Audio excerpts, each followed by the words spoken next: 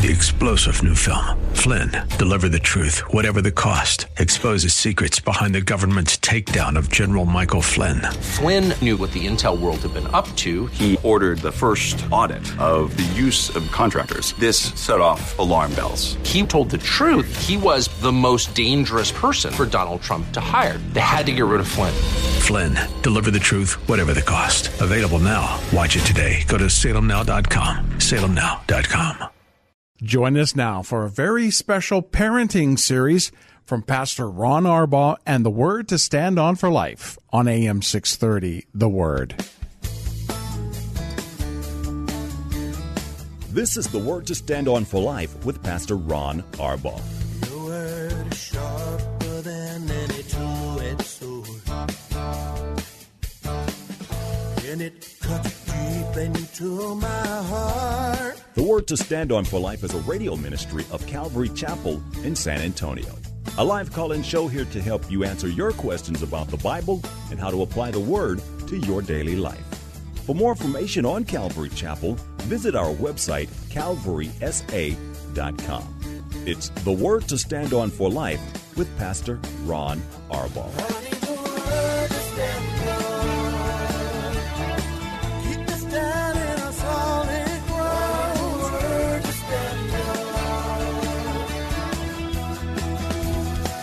The sheriff's office in a small Texas city distributed a list of rules titled, How to Raise a Juvenile Delinquent in Your Own Family. Number 1, begin with infancy to give the child everything he or she wants. This will ensure his believing that the world owes him a living. Number 2, pick up everything he leaves lying around. This will teach him he can always throw off responsibility to others. Number 3, take his side against authority, neighbors, teachers, policemen. They're all prejudiced against your child. He's a free spirit and never wrong. And finally, prepare yourself for a life of grief, because that's what you're going to have. Now, I didn't write that. A sheriff's office did. Let's look at contrast, and tonight's study is a lot about contrasts. Susanna Wesley, the mother of John and Charles Wesley, spent 1 hour each day praying for her 17 children. That doesn't mean she spent an hour on each child, obviously. In addition, she took each child aside for a full hour every week to discuss spiritual matters with him or with her. No wonder 2 of her sons, Charles and John, were used of God to bring blessing to all of England and to much of America. Here are a few rules she followed in training her children. 1, subdue self-will in a child and thus work together with God to save his soul. Teach him to pray as soon as he can speak. Give him nothing he cries for, and only what is good for him if he asks for it politely. 4th, to prevent lying, punish no fault which is freely confessed, but never allow a rebellious, sinful act to go unnoticed. 5, commend and reward good behavior. And 6, strictly observe all the promises that you have made to your child. 2 extremes. One sort of the figment of someone's imagination, the other a real-life lesson. A lesson from a family that produced great fruit for the kingdom of God. You know, part of the problem is we have a tendency as humans to go one direction 100 miles an hour or the other direction 100 miles an hour, and in the middle is just a whole lot of room. The Bible calls it balance. I'm a big fan of balance. Just this evening I was listening to Pastor's Perspective. It's a radio station. I was listening online. It's Calvary Chapel in Southern California, K-Wave Radio's call-in Bible Answer program. And Brian Broderson, who is a friend of mine, was on the radio, and one of the callers was a broken-hearted grandmother, a fairly young grandmother, and obviously her son and daughter-in-law had a young child. The child was only 6 months old, and her heart was broken, and the reason she called was because her daughter-in-law had brought her grandchild over, and they began talking about how they were raising the child. And Mom, the new mom, was laying down some rules. You see, Mom, we're laying down rules for our daughter. We're going to raise her this way, and we're going to do this. And she was just kind of setting up the ground rules. And the grandmother's heart, the mother's heart, began to break. And she would listen to her daughter-in-law, and she thought, well, where are you getting this? And she named a book that I will probably, if I'm convinced that's what God wants me to do, mention the name of later in this study. She mentioned the name of a book and said that she and her husband had decided that this was the way the child was going to be raised. So the grandma, the mom and mother-in-law, was asking, what am I supposed to do? I mean, I know I can pray, but it sounded cultish, it sounded legalistic, it sounded mean, and it sounded harsh. And the daughter-in-law's only response was, I can't believe you would even try to tell me how to raise my children. You have no input on this matter, she said. And Grandma, not knowing what to do, didn't do anything, but she called and she got some counsel. And I think we've all been in that position where we see somebody doing something and that's way, way, way too far in one extreme. Or on the other extreme, we see people who aren't doing anything, and it breaks our hearts. And yet the truth of the matter is it really isn't our business. But it is our business as parents to do all things as unto the Lord. It is our business as parents to raise our children God's way. Have you noticed, moms and dads, that when you had kids, your life changed forever? You know, you thought it was going to be a lot of fun. Oh, great. I remember we wanted a boy so badly with the first child. Why? Because I need somebody to play catch with. Man, we're going to have a baby boy. We're going to go out and we're going to play catch. He's going to be a great baseball player. And by the way, don't push baseball on your kids. And that was what I did. And they broke my heart by playing other things, you know. But I just wanted a playmate. I thought it would be cool to be a young dad, have a son, and we could go out and play ball together. But it didn't happen that way. We brought him home, and he cried at night, and he kept us awake, and he made messes, and he was very demanding. And I noticed at a very critical stage in our lives that all of our expenses went way up. And then I don't know what Paula was thinking. She had another one. And it's all that times two. And some of you have had more, so you understand what I'm saying. Guys, your life changes forever when you have children. Now, having kids is a blessing, but it is also a responsibility. Your children, remember this, didn't ask to be born. In fact, at least I know it's true for many in this room. You prayed fervently and diligently. You asked God for these children, and He blessed you. He answered the prayer from your heart. And as He gave you these children, it becomes your responsibility to be good stewards for them. Once they were given life, it became not only your job and your responsibility, but your duty in life to raise them God's way. And necessarily it means sacrifice.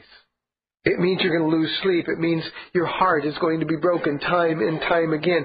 It means your kids will cost a lot of money. And it means you won't get to do the things that you were able to do before you had children. Again, in short, it means a lot of sacrifice. It means discipline. Because, guys, when your kids are allowed to rebel against your authority, they will later rebel against God's authority. And when that happens, guys, when that happens, the kids you love are in very deep and troubled waters. This study is about the balance. Now, one word of warning before we begin. I'm going to say some things tonight that are contrary to the popular culture in which we live. As I did in our opening session last week, I'm going to say some things that some of you are going to say, wait a minute, I just don't agree. I would only ask this: if you don't agree, seek God's heart and His Word before disagreeing. You see, none of this series is going to matter to any of us if we don't establish at the beginning that none of us have a right to disagree with God. And so disagree with a solid biblical reason for doing so, or change your mind and your heart and agree with God. Well, I'm going to say some things tonight that are controversial, I am sure.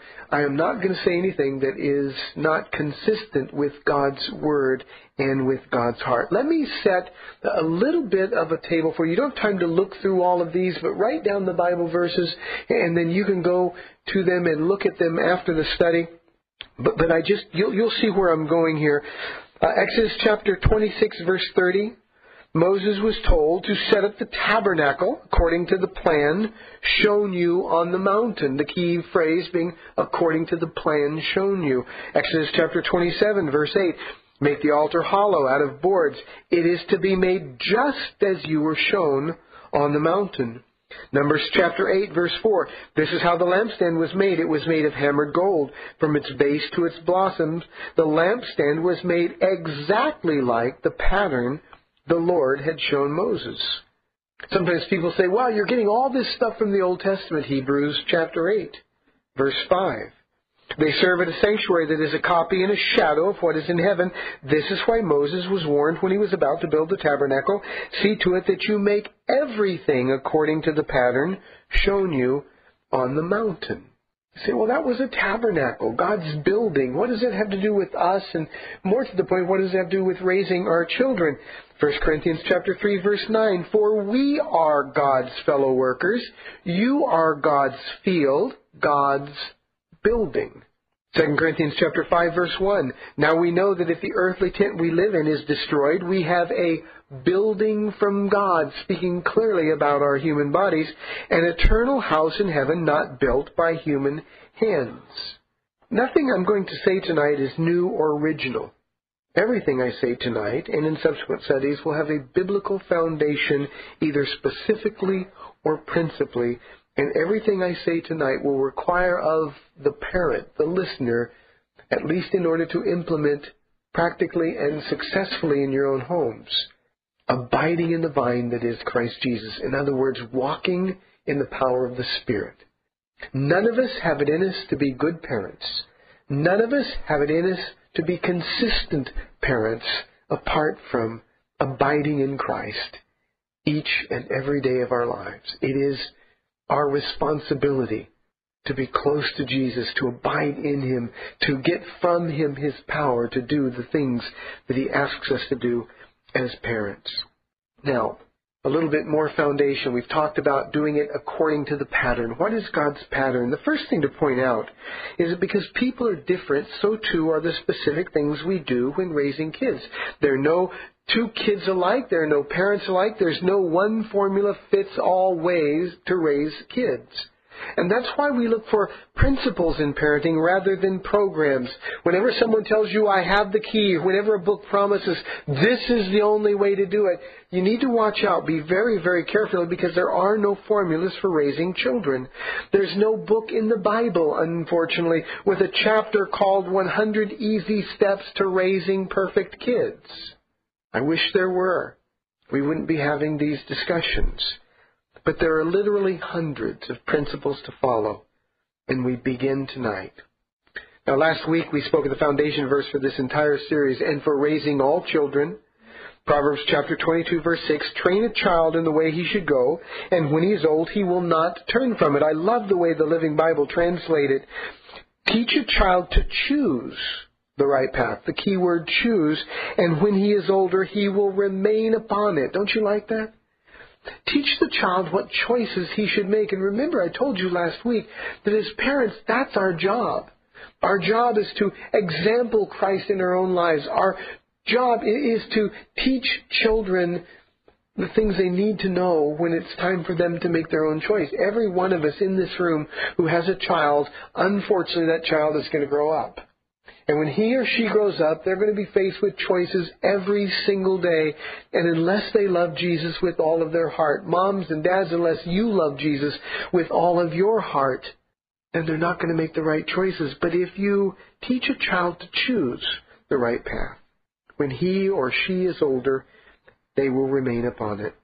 Now, the very reason that there's no formula is because each person and each child must make those individual choices about what God's path for their life is. We begin then with this principle. Children, like adults, have many paths they can follow in life.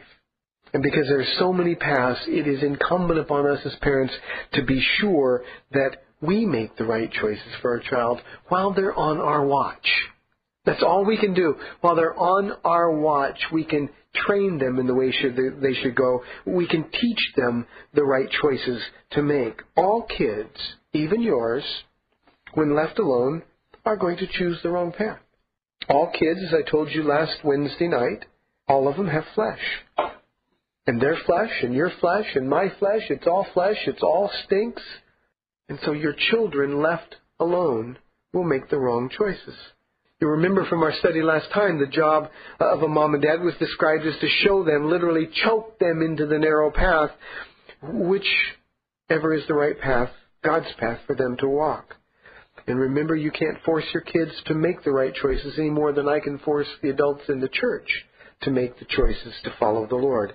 But you can and you must make it as difficult as possible for them to make the wrong choices.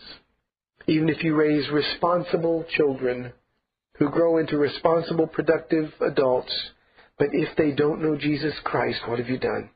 My youngest son is, perhaps some of you know him, one of the nicest young men on this earth. He's just a nice kid. From the time he was a boy in elementary school, everybody wanted the best for him. Parents loved him. Kids loved him. When he was going through junior high school and high school, all of the moms of girls tried to marry their daughters off to him. He's just one of those kids that people liked, and he's a nice man. And I'm very, very proud of him, but he hasn't yet given his heart to Jesus Christ. And so what have I done? I've raised a good citizen, but that's not what God is going to judge me on when I get to heaven. What did you do telling him about Jesus? Now, I can honestly say to you, from the day I got saved, it was all about Jesus all the time. But we've got to, as Christian parents, we've got to get rid of this theory that, well, as long as my kids are good kids, as long as they're responsible adults, I've done my job. You haven't done your job until you've shown your kids who Jesus Christ really is. So we're going to apply all of these principles, all of these problems to the practical areas of our child's lives. Tonight's main topic is scheduling or routines. You can choose which term you like better. You can even use the word order. So order, routine, control, all of these things are very high on God's list of priorities. Now, why is that the case? Well, I think primarily it's the case because one thing that we all have trouble with is patience. Anybody here have a problem being patient? I don't want to wait 5 minutes for an answer to prayer. I don't want to wait for God's will to be worked out in my life. I don't want to wait for anything in life. I want what I want, and I want it now, and so do you, and so too do your children. The whole culture has been raised around that very principle. We hate the fact that before God can do something marvelous through us, He has to shape us and mold us and change us, even when it comes to being used by God. Lord, use me now. I remember getting saved, thinking, okay, now let's fill a stadium and I'll go preach. It didn't happen that way. We need to learn patience. Scheduling, routines, order, control, discipline, choose your word, helps train your children to be patient, and patience, as we know, creates all sorts of good things. Romans chapter 5, verse 3 says, we rejoice in our sufferings. Now, that's a spiritual statement to begin with. Here's why. Because we know that suffering produces perseverance or patience, perseverance character, and character hope. Here again, I really like the way the Living Bible translates it. It says, we can rejoice too when we run into problems and trials, for we know that they're good for us. They help us learn to be patient. And patience develops strength of character in us and helps us trust God more each time we use it until finally our hope and faith are strong and steady. So how can we learn patience? How can we help our children learn patience? The answer is by starting at the beginning. Now, I'm going to go all the way back to when you bring your child home from the hospital. When Paula first brought our oldest Ronnie home from the hospital, she was terrified. She thought she was going to hurt him, wreck him, ruin him. She couldn't believe that the nurses would entrust a human being to her care. And yet from the very beginning, when he got home, we realized that unless we put him on some sort of a schedule, we were going to be miserable. Things weren't going to work out. I don't know where, and I pray this doesn't offend any of you, but I don't know where the idea of on-demand feeding and on-demand hugging, and every time the child cries, you got to go run and pick them up because, we don't want our children to cry. I don't know where any of that came from. I do know it did not come from God's Word. You know the truth, and it's a sad truth. The truth is many of us, even as Christian parents, have dogs who behave better than our children do. I remember when my puppy, who turned out to be a 110-pound monster, first made a mess in the house. I'm kind of a clean freak, and I told, this isn't going to work. We went and got a doggy door. Showed him the doggy door one time. He never went in the house again. And you know what? We were proud of that. We trained him because as he got bigger, it would have been a disaster to have a dog that wasn't trained. And yet the truth is, we don't spend that kind of time, nor do we make that kind of effort on training our children. Now, I'm not saying your children are pets. Please don't misunderstand. I'm not being insensitive, but the truth is that we need to pay more attention to training our children in the ways of the Lord than we do in training our pets to be lovable. An untrained 2-year-old can be cute. Sometimes they're so cute. Some of the kids around here, bless their hearts, they're running around, and you look at them, you want to get mad, and they give you a look that's so cute, you just forget why you were mad. But at 5 and 7 and 10 and 12 and 14, and you can go on, it stops being cute, doesn't it? And yet so many of us have bought into the notion that, if our kid's crying, you got to go satisfy whatever the problem is. If our kid is hungry, you feed him on his schedule or her schedule. And that is not the way God would have us do it.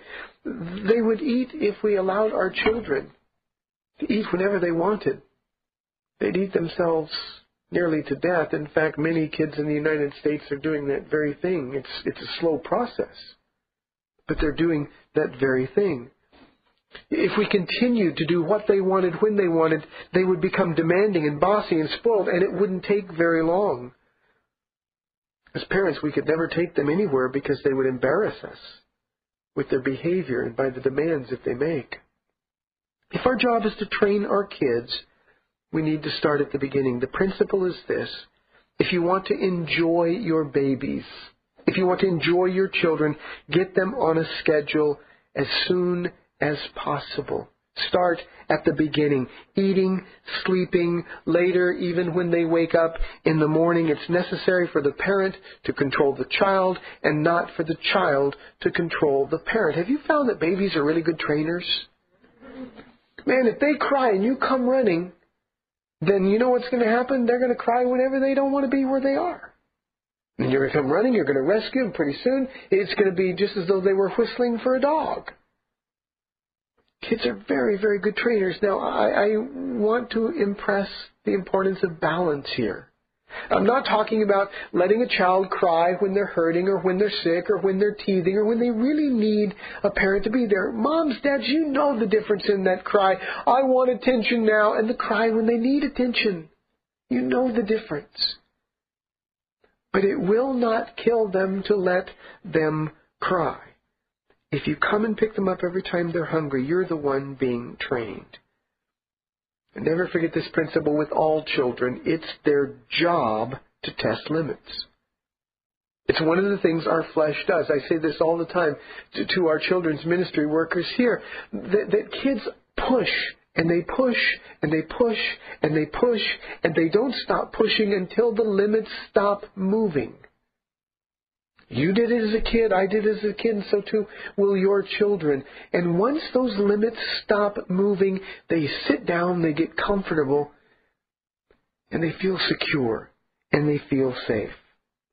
Should babies cry? In 1962, the famous pediatrician T. Barry Brazelton published a study of 80 normal babies to determine their crying patterns. At 2 weeks of age, babies cried about 2 hours per day.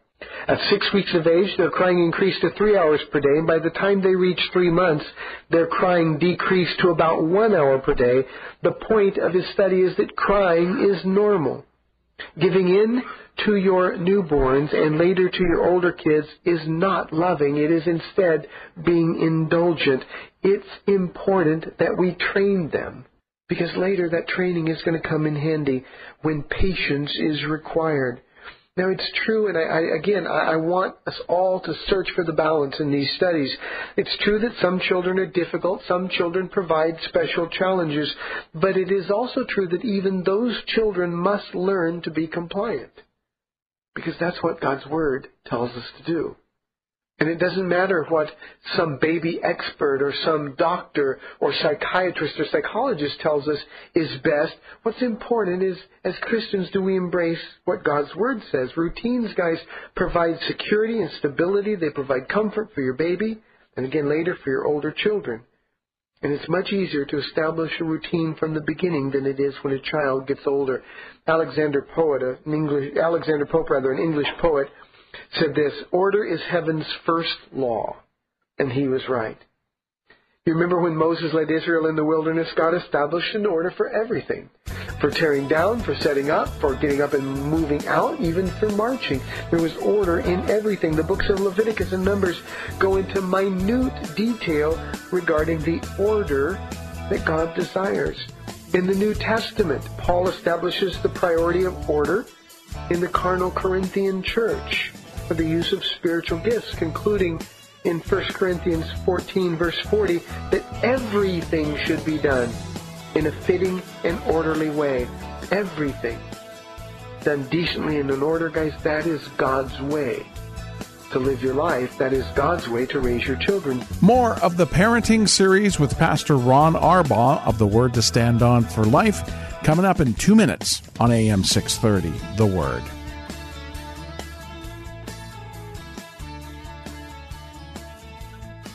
Join us now for a very special parenting series from Pastor Ron Arbaugh and the Word to Stand On for Life on AM 630, The Word.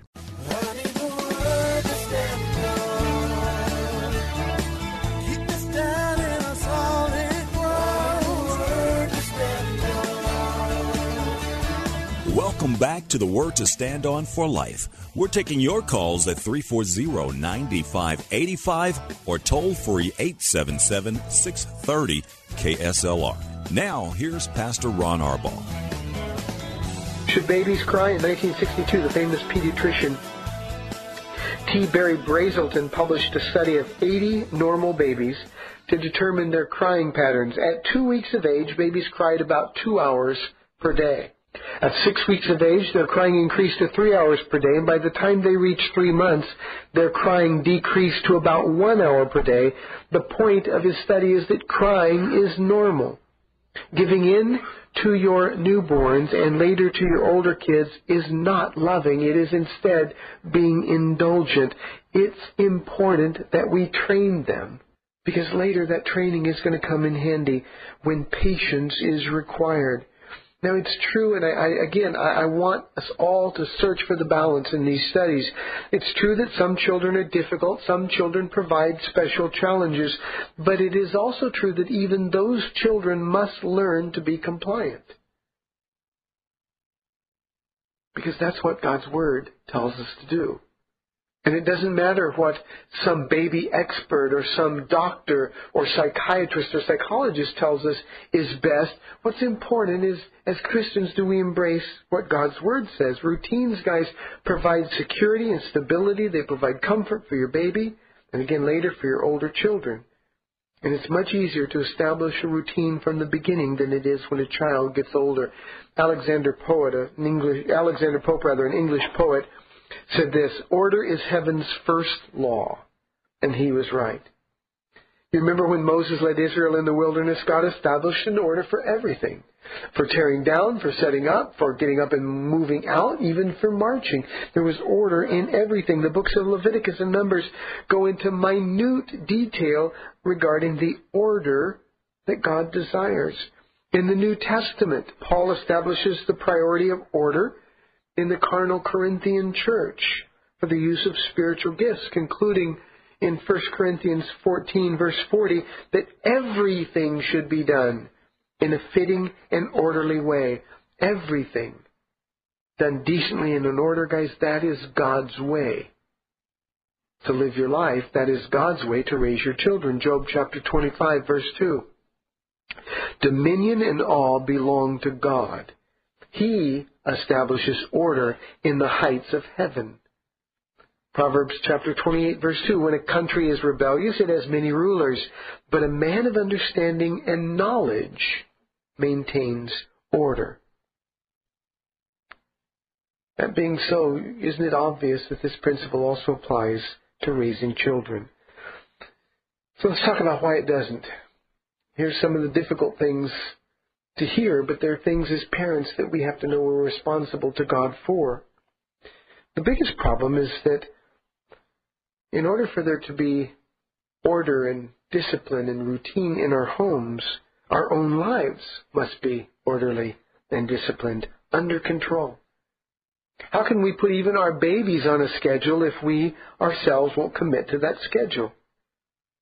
What it means is that we adults have to be consistent. We have to be consistent when we're tired. We have to be consistent when we're sick. We have to be consistent when there's something else we feel like we'd rather be doing. We have to be consistent no matter what, guys. Our babies and then our older children react to our consistency or our inconsistency. Either way, we're training them, either to be consistent or inconsistent. Let me provide some scary numbers for you. And these are not scientific numbers, and I'm not picking on the parents of the kids in our school. It just happens to be that these are the numbers that we have access to. I wanted to bring this specifically close to home. Here at our academy, over half the students in the school have had at least one tardy so far this year. Over half. The school year is not yet half finished. Some families have 20 tardies so far. That's not an unusual case. I'm not being super sensitive about it and pointing to some extreme examples, because there are many others with 13, 11, 10, and at least 10 families out of about 50 have 6 or more tardies, and we're not even, as I said, halfway through the school year. Many of the kids in the academy have missed at least 5 days of school for minor sore throats and I don't feel good, those vague symptoms. Some kids have missed 15 days of school for illnesses not requiring doctor's care. You know what that is? Mom, I don't feel like going to school today. Dad, I don't want to go to school today. Yet to show it's possible to get here on time, we have 2 children in our school who have not been tardy in 5.5 years of coming to our school. Only 2. These numbers, guys, scream adult inconsistency. And the tragedy is that we're teaching our children that that's an acceptable way of life. Now, it should be noted that in that mix, there's an example of legitimate reasons, such as wrecks on highways causing a tardy. I mean, there's things that we can't do anything about. These are obviously excused. However, the majority of excuses for tardies are simply, well, we're running late. The point is, children need schedules. They need to understand how important those schedules are. This is what it means to train up a child in the way they should go. Now let's talk about even more important ways to train up a child with scheduling. Moms and dads, you need to take the initiative to schedule Bible reading time as a family. It's not a suggestion from the Lord. Deuteronomy makes it a command. You also need to help your children schedule their own personal Bible study time and then enforce that they do it. Now, you can enforce that they're serious about it. You can enforce that they get something from it. But you know what? You can tell them you're going to sit there and let God speak to you. And then when they're done, you can say, tell me what you were reading. Did the Lord say anything to your heart? Pretty soon they're either going to make something up or they're going to start reading. It's your job to schedule it for you. It's your job to schedule it for them. It's your job to schedule their own prayer time. It's not enough for your kids to hear from you. Your job as a parent is to train them to develop their own relationship with Jesus. And in order for them to develop their own relationship, they have to be in the Word, and they have to be boys and girls of prayer. Unless a parent insists on Bible study and prayer time, the child won't do it. It's that simple. Kid in my neighborhood growing up, Jerry Brown. I don't know what he's doing now. I just know he's successful at something. He was the only Jewish kid in the neighborhood I grew up. Every day, 5 days a week, he had to study Hebrew before leaving for school in the morning. Now, Hebrew wasn't part of our curriculum at school, but it was part of his curriculum at church. It was something his parents enforced in his home.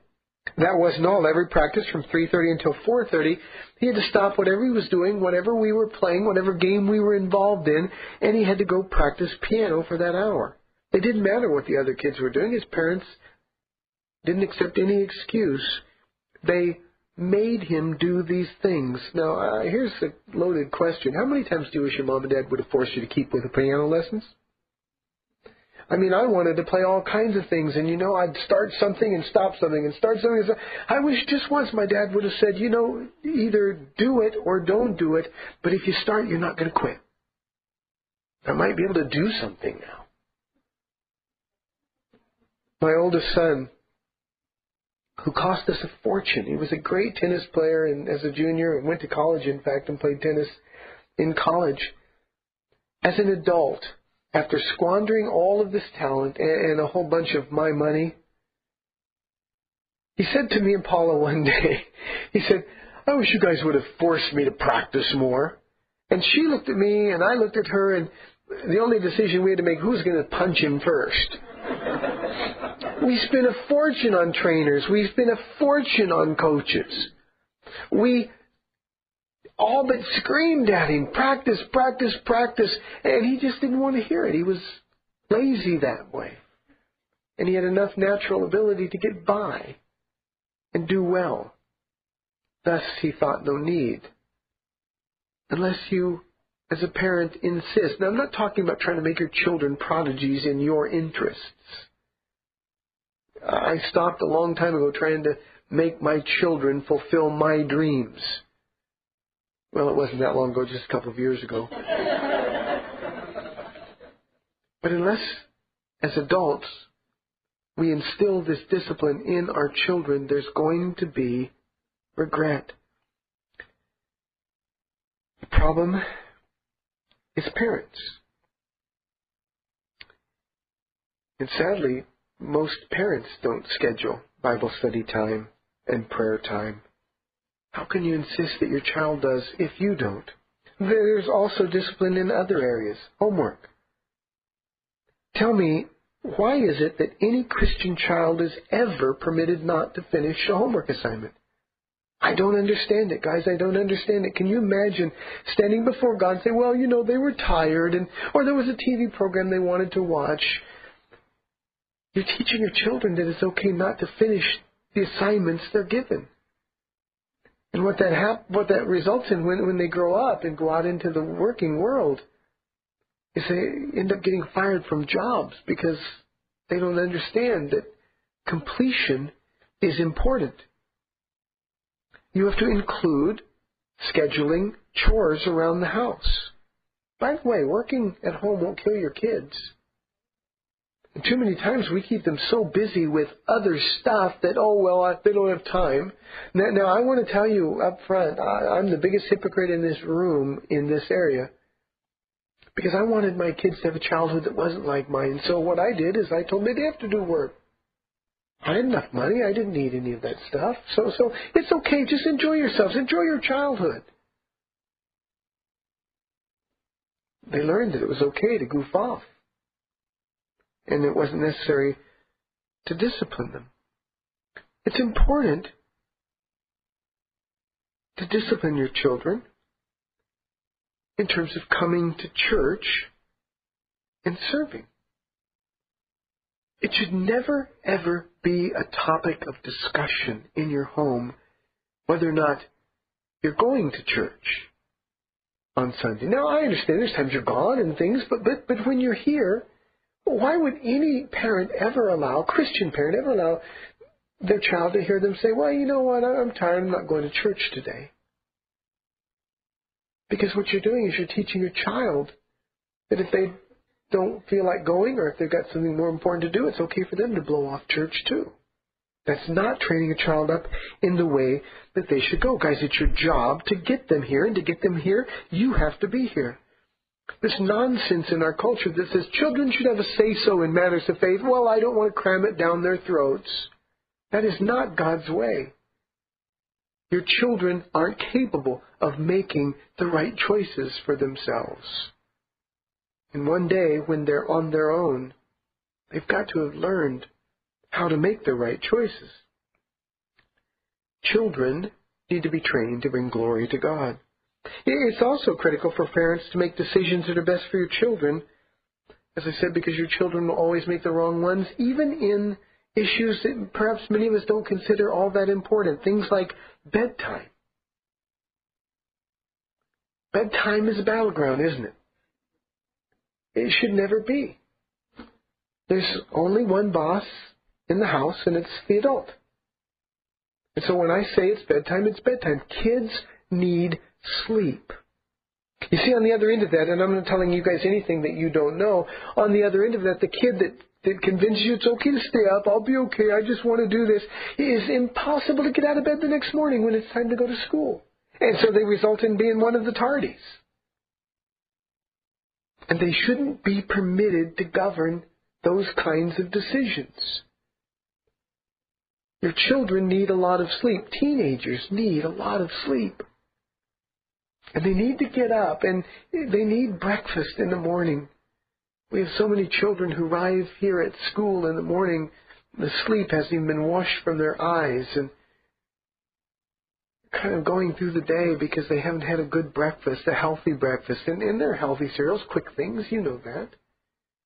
But the idea is that these things have to be priorities. And then there's spiritual problems associated with that. If a kid comes to school late, if he doesn't look like he's bathed, if he hasn't had the benefit of a healthy breakfast, you know what else he hasn't had? He hasn't had prayer time. There's been no family devotion time. I know you're saying, where do we find the time for all of these things? Scheduling, routine, discipline, order, and consistency, guys. I encourage you to trust God in these areas because it will change the dynamics in your home, and it will ensure your children a better future. When you allow your child to stay up late, and by the way, TVs in bedrooms are a bad idea, it is impossible for your children to get up and be prepared for the day ahead. It's impossible. Another place where we have to schedule is in the area of priorities. This may be a little hurtful to hear, but you know what? Some of those kids who miss school or who are habitually late, they never miss a soccer practice or football practice or Little League practice. Why? Well, because it's different. Well, those things are fun. And what we've got to do is teach our children that responsibility comes before playtime. And I love sports. You guys know that. So I'm not one of these kids or one of these parents that would say, oh, no, sports are of the devil. That's not the kind of thing I'm talking about. I'm talking about the balance that says these are important priorities. If you don't teach your children to keep their commitments and to do so in a timely manner, you're not raising them up in the way they should go. It all begins, as I said, when the baby comes home from the hospital, and order should continue through the child's entire life. The result will be grown kids who've been trained on the right path, grown kids who are on time and reliable, kids who get promoted, kids who are successful in the world. It means that they will be examples for others to follow, and thus they will lead others to Christ. That's the whole idea. And in the process, God will get great glory. A note of warning here, and don't shoot the messenger. There are tons of books out there with formulas and ideas about scheduling or non-scheduling, because there are some who don't agree. But the problem with books and authors is they tend to get very legalistic, And they always end up misrepresenting God in the process. But I'm going to give you the names of 2 books, and I'll talk to anybody privately about these books if you so desire. I don't want to be chewed out. I don't want somebody to come to me and say, well, these books work and I don't care what you say. I want you to compare them to the Word of God. Because these books so desperately and wickedly misrepresent God's character, His nature. And the reason I'm using these 2 books is because both of these books are making their rounds or have made their rounds around Calvary Chapel of San Antonio. One of them 3 times. The books are Growing Kids God's Way by the Ezzos and the book To Train Up a Child by a couple named the Pearls, Michael and Debbie Pearl. Guys, they're bad books. And yet we look at them and say, hey, it works. Nothing ever works if God is misrepresented in the process. And you know what? I'm not talking about minor issues. I'm talking about major issues. One other piece of counsel.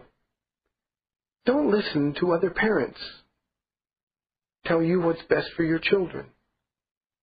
I know it's normal for moms and dads to get around other parents of young children and decide, well, hey, this works and this works. And you know what? That's not bad if, in fact, the counsel is coming from the Word of God.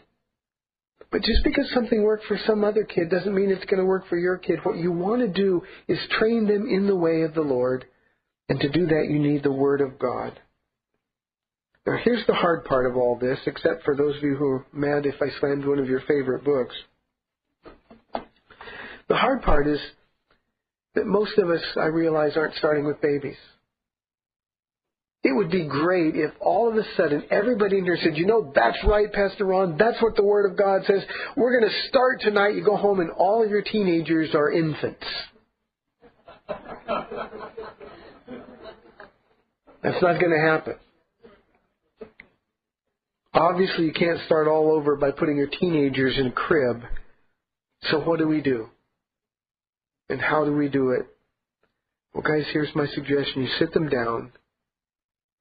The first thing you do is apologize to them for misrepresenting God, for not raising them but to be godly. At 16 and 18 years of age, I sat my children down and told them that everything I'd ever taught them was wrong. They looked at me like, well, you've got all the answers. What's right? And I said, I don't have any answers. I don't know what's right yet. I'm just new in all this, but I'll tell you as I find out.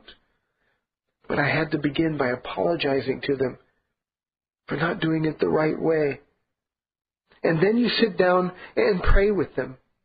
Explain to them that Mom and Dad are now committed to following the Lord, following Jesus, and that your home is not your home, it's Jesus' home, and that your kids, the kids you're talking to, belong to Him. And God has only loaned them to you for a while. And thus you're going to start living in your house His way. They won't like it, but remember, they're not the ones who are supposed to be in control. The adults are supposed to be in control. Start right now with family Bible time. No options, they have to attend. Hey, what do you think about a family Bible time? Oh, we don't have time for that. Oh, I don't want to do that. That's corny. You know what? It doesn't matter. Don't ask them what they think about it. Tell them they'll be there. It doesn't have to be a Bible study that lasts an hour. Just read the Bible. Ask them what they think about it. What's God saying to them? And what you're doing is you're demonstrating that you mean what you say. It's not just lip service anymore, that things are going to change. I had one parent many years ago tell me that he went home and he told his parents his children that there's a new sheriff in town. And you know what? For a year, there was great fruit coming out of that household. The children changed radically. The marriage got better. It was great. And then they just stopped. And let's just say in the intervening 5 years or so, things haven't gone so well. Tell them that you've got to start doing things God's way. If your kids are teenagers and they start screaming that's not fair and they don't want to do it, some of them may be even more bold and more defiant than that. I'm not going to do it. Tell them to move out. You say, well, that's so harsh. I can't do that. They're not going to move out. They can't find cheaper rent than coming to a Bible study, coming to church.